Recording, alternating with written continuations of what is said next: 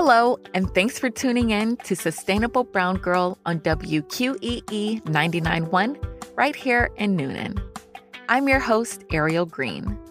This show exists to provide representation for women of color in the environmental space, to highlight their stories, and to educate the masses about how to be more eco-friendly every day. Last week, we talked about the slogan, Reduce, Reuse, Recycle, and how, although that's a good starting place to being more conscious about our waste, there are more R's to help us along the way. If you missed it, you can catch up on Spotify, Apple Podcasts, or Google Play by searching for Sustainable Brown Girl. Today, I want to talk more about the meaning behind the name Sustainable Brown Girl. So I've talked before about why I started this platform, but just a quick recap.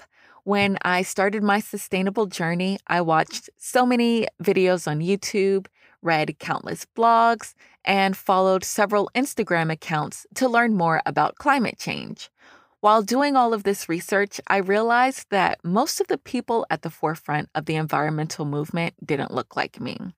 But after digging a bit deeper, I found so many women of color who were making a positive impact on the planet in their own unique way.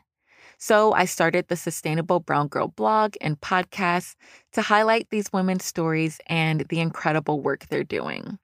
The main goal of starting this platform was to provide representation for other women of color to know that they're needed in the environmental space and that they're not alone. However, as I became more and more educated about climate change, I learned that communities of color will be among the first to experience the damaging effects. The Environmental Protection Agency, or EPA, has said that African Americans and those with low income will bear the brunt of climate change. And one of the most noticeable effects of climate change is the occurrence of natural disasters. It's becoming very apparent that climate change is real and immediate. For example, this past summer, there were record-breaking heat waves and droughts in the northwestern part of the U.S.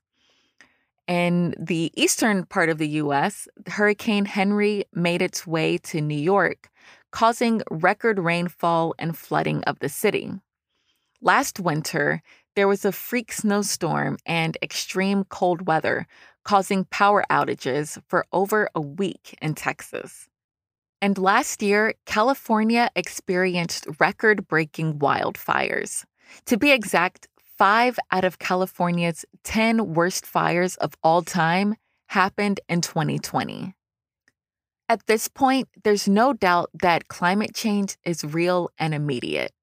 As the level of carbon dioxide in the atmosphere rises, the temperature of the Earth also rises. Of course, the temperature of the Earth has always fluctuated, but the rate at which it has risen in the last 200 years is significantly high. While climate change will affect every living being on this planet in one way or another, according to an article published by Princeton University titled Racial Disparities and Climate Change, says, climate change disproportionately affects those who suffer from socioeconomic inequalities, including many people of color. I was just watching a special on PBS by Robbie Chavez that followed up with the Lake Charles, Louisiana residents after Hurricane Ida hit about 2 months ago. There was one man who was still living in a FEMA trailer after Hurricane Laura destroyed dozens of homes last year. You see, in the past 13 months, this area of Louisiana has been hit by Hurricane Laura, followed by Hurricane Delta 6 weeks later, followed by the aforementioned freezing storm that burst pipes and left thousands of people powerless. This past May, there was a heavy rainstorm that caused major flooding in the city, followed by, most recently, Hurricane Ida, which was just a few months later. One resident's home has flooded 3 times in the past year and a half. You may have guessed it, but nearly 50% of the residents in Lake Charles are African American, and the poverty rate is at about 23%, which is twice the national average. Low income Americans are more likely to suffer from the consequences of hurricanes or tropical storms due to the inadequate infrastructure and lack of proper insurance. In a study done by Rice University and the University of Pittsburgh, it was found that white counties saw an increase in average wealth after natural disasters, while predominantly minority counties saw a wealth decrease. In fact, Robert Bullard, a professor of urban planning and environmental policy at Texas Southern University, says the communities of color that faced housing discrimination a century ago now live in areas that are more prone to flooding, urban heat islands, and pollution. It's not just about climate change and natural disasters, it's about environmental justice. According to an article published by Princeton University titled Racial Disparities and Climate Change, it defines environmental racism as the unequal access to a clean environment and basic environmental resources based on race.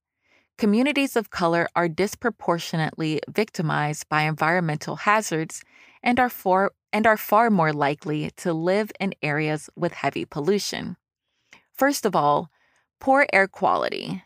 68% of Black Americans live within 30 miles of a coal plant, which is one of the biggest sources of carbon pollution. Exposure to poor air quality can cause numerous health problems, such as asthma. Black children are 10 times more likely to die as a result of asthma complications compared to white children. Lower income communities also have limited access to green space. Green spaces like parks and trees help clean the air of pollution, and they lower temperatures in cities. Housing segregation has trapped Black and brown families in neighborhoods with very little shade and often limited access to cars and air conditioning. Actually, studies show that Black Americans in cities are 50% more likely to die during a heat wave compared to their white peers. In California, for example, record heat waves and droughts are affecting Latino communities hardest throughout the state. Not only do droughts cause water shortages that affect residents, but it also has an impact on fruit and vegetable crops. The state's farmers have seen their crops shrink from lack of water, and many Latino farm workers are scrambling to get enough hours to earn a livable wage.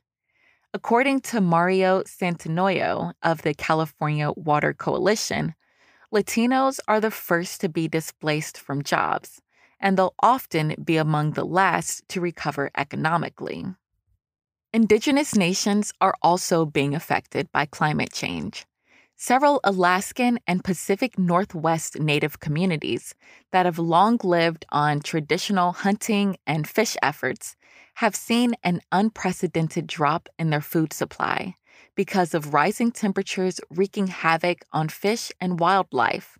And many Alaskan natives may have to relocate entire villages due to thawing permafrost caused by rising temperatures. And that's just in the US.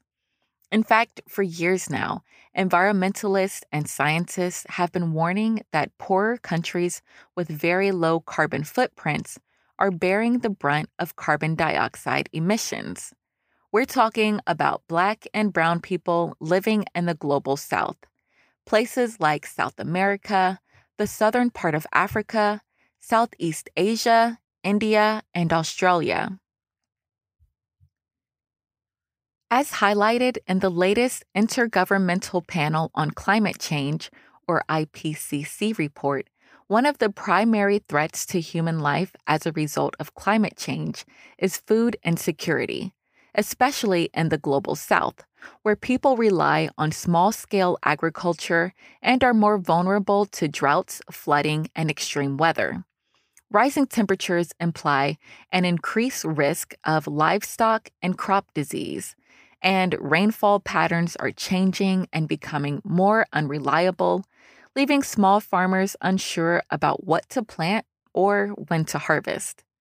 All of these issues will lead to people having to leave their native lands in search of areas that will hopefully be able to provide clean drinking water, ability to grow food, and a safe place to live. If you recall the earlier story of the Lake Charles, Louisiana resident's home that had flooded 3 times in the last year and a half, well, the owner is in the process of going through a governmental buyout of her home. So she's having to leave her home due to extreme weather events. In some ways, this woman could be considered a climate refugee. According to the UN Refugee Agency, potential climate refugees are living in climate hotspots where they typically lack the resources to adapt to an increasingly hostile environment. The domino effect of disaster upon disaster triggered by climate change, battering already impoverished communities, leaves them no time to recover. It's estimated that an average of 20 million people each year are having to move to other areas of their countries or even cross borders to seek refuge from climate change. That number is only expected to rise in the coming years. In episode 31 of the Sustainable Brown Girl podcast, I spoke to Jasmine Sanders, a climate scientist, strategist, and advocate from Monroe, Louisiana. I'm going to share a clip of our conversation about climate change and how it affects communities of color around the world. I didn't really get into climate change and environmentalism until I was older. I grew up saying I wanted to be a doctor. And it was when life changed in 2005 when Hurricane Katrina hit the shores of Louisiana. Mm-hmm. And for me, it was about seeing all of the devastation be showcased around the world through news clips. You know, people all of a sudden becoming aware to the levels of poverty within New Orleans and realizing for the first time ever that it's not just a good time, you know, it's not just Mardi Gras. And it was seeing people flee away from their homes due to a climatic disaster.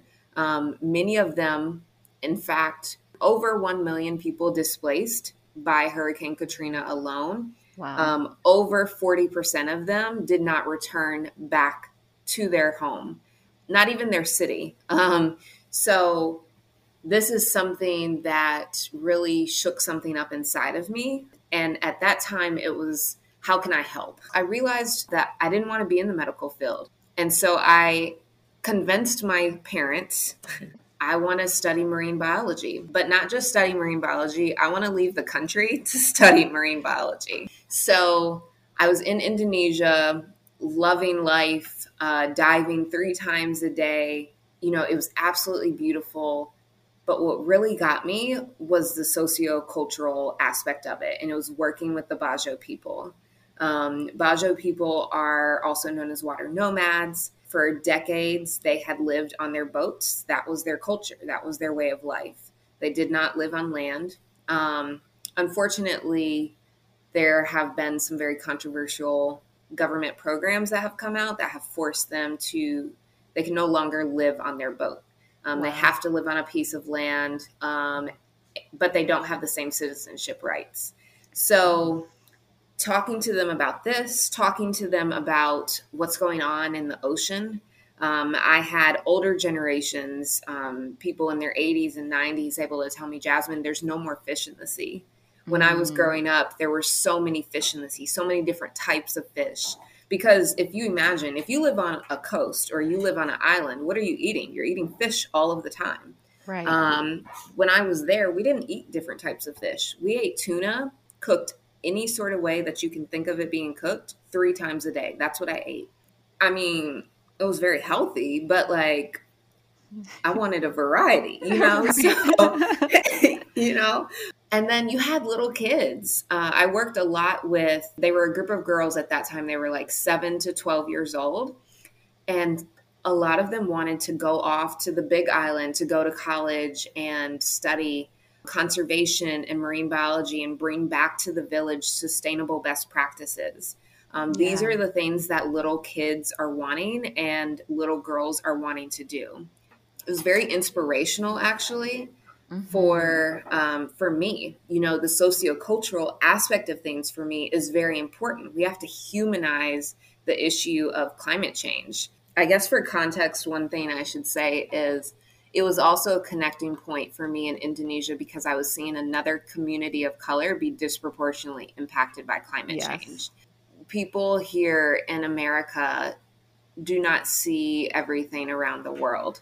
Hmm. Um, Here in America, we have frontline communities. Frontline communities are communities of color, low income communities, coastal communities, and those are all disproportionately impacted by the intersectional effects of climate change. You also have Right. different demographics who are affected. So this is from women to children to the elderly to disabled, LGBTQ plus to your socioeconomic status.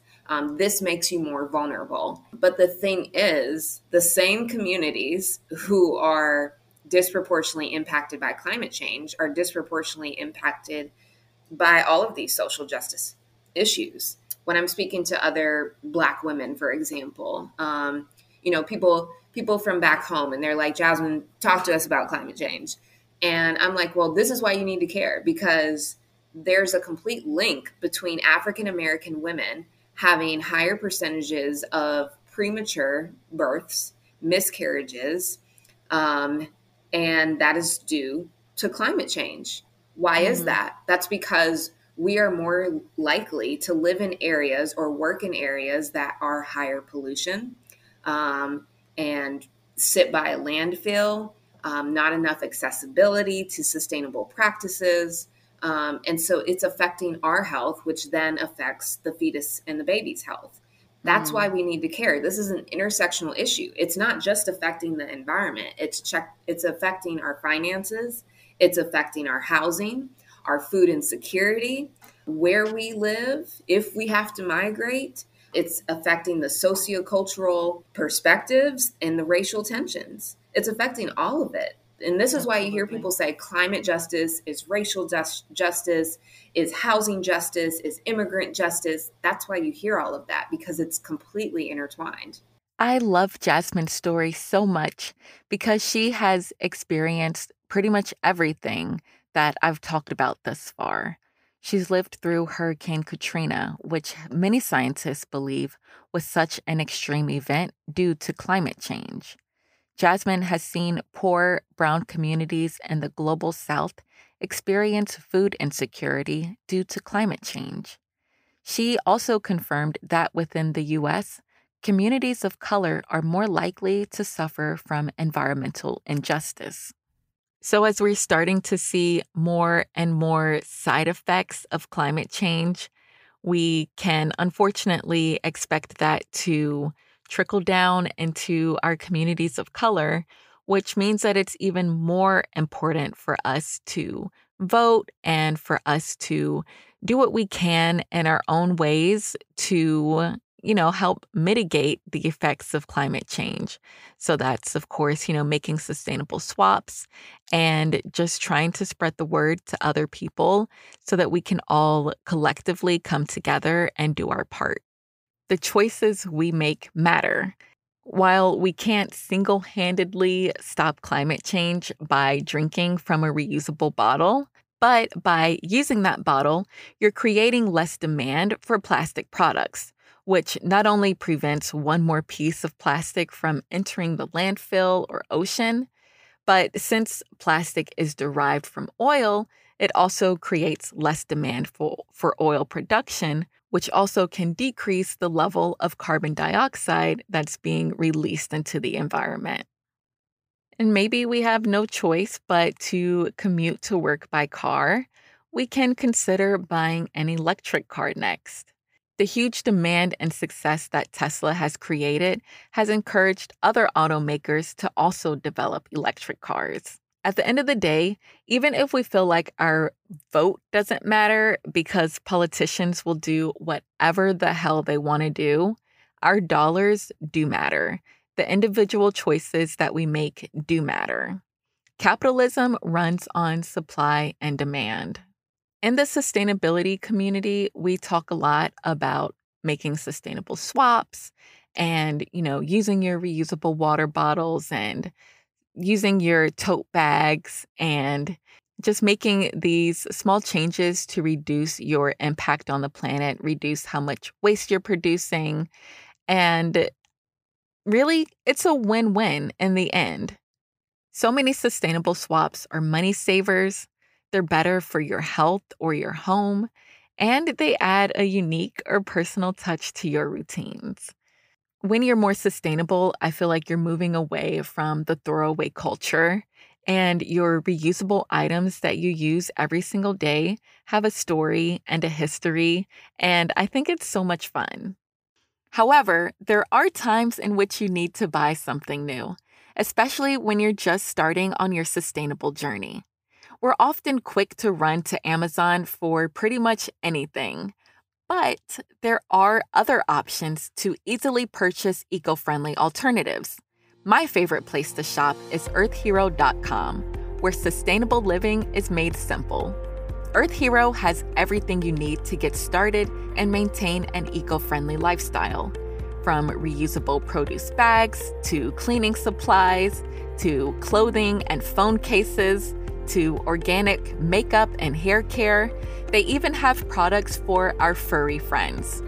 So before you shop anywhere else for earth-friendly products, check Earth Hero first and use the code SustainableBrownGirl for 10% off your purchase.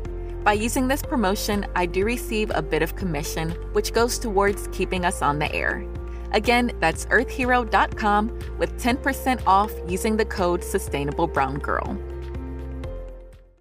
I said at the beginning of this show that I wanted to talk about what it means to be a sustainable brown girl. For many of us to consider ourselves to be sustainable brown girls like myself and Jasmine Sanders, we realize that people of color have already seen the damaging effects of climate change. We know that our communities will be hit first and the hardest.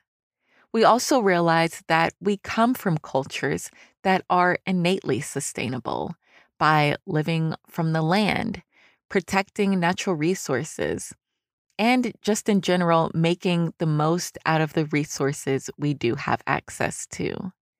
As a sustainable brown girl, I strive to raise awareness about climate change and aim to protect vulnerable communities from its effects.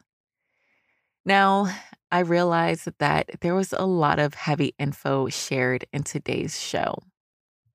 Honestly, I don't like talking about climate change often because it can be so depressing and scary. And like I said at the beginning of this show, climate change will affect all of us, whether we're people of color or not. Even if we live in a wealthy, developed nation, we will see the effects if we haven't already. I also realize that I tend to stress individual action rather than governmental policy because we can all vote for people who we think will make good decisions on behalf of the planet, but it's not always guaranteed. That's why it's important to not only reduce our waste, but also make our voices heard in our communities, on the local level, as well as holding our elected officials accountable. If you want to volunteer with environmental or social organizations, join protests, or even send an email to your senator, do it. At the end of the day, applying pressure to lawmakers, and even better, running for office ourselves, will hopefully lead to better policies that will mitigate or, at the very least, prepare us for the effects of climate change. So, to end this episode, let's discuss what climate policies have recently been enacted. In August, President Biden signed an executive order setting a target that half of all new vehicles sold in the U.S. in 2030 will be zero-emission cars. Canada has set a goal for all new cars and trucks to be zero-emission by 2035. Starting in 2024, California will ban the sale of electric lawnmowers and leaf blowers. Apparently, an hour using a gas leaf blower makes as much pollution as driving a Toyota Camry 1,100 miles. So, this policy is a big deal. Across the pond, France will ban nearly all plastic packaging on fruits and vegetables starting in January 2022. This is in addition to the single-use plastic bag ban that has been in effect in France since 2016. Of plastic bag bans, developing countries are actually more likely to outright ban certain types of plastic bags since they're dealing with the mismanagement of plastic waste more. So 77 countries around the world have actually passed some sort of full or partial ban on plastic bags, with Africa being the majority of those countries.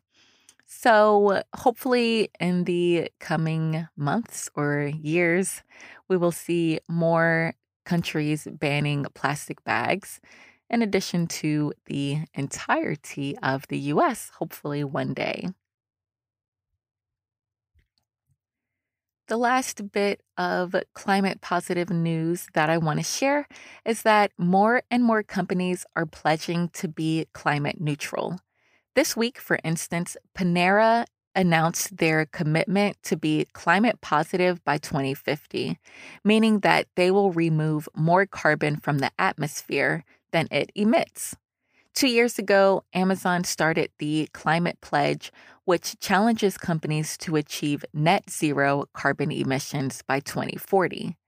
Some other businesses that have signed the pledge are PepsiCo, Procter & Gamble, Deloitte, Nespresso, Microsoft, and Unilever, just to name a few. So some companies are trying to hold themselves accountable for reducing their emissions and impact on the planet. It would be nice if we could get there faster than 2040 or 2050, but I think only policy changes will help push businesses further. So while there's a lot left to be desired, it's good to know that there is progress being made in the way of climate positive policies. So again, let's stay involved and stay educated and keep spreading the word. Let's keep doing our part, big and small. If you want to keep the conversation going, follow me at Sustainable Brown Girl on Instagram and Facebook. Check out the website at sustainablebrown.girl.com and send me any questions, comments, or topic ideas to sustainablebrownGirl@gmail.com. You can catch up on the full episodes of the Sustainable Brown Girl podcast on Spotify, Google Play, Apple Podcasts, or YouTube. Until next week, let's continue to make better choices for the health of our planet and the health of our bodies. Thanks for listening.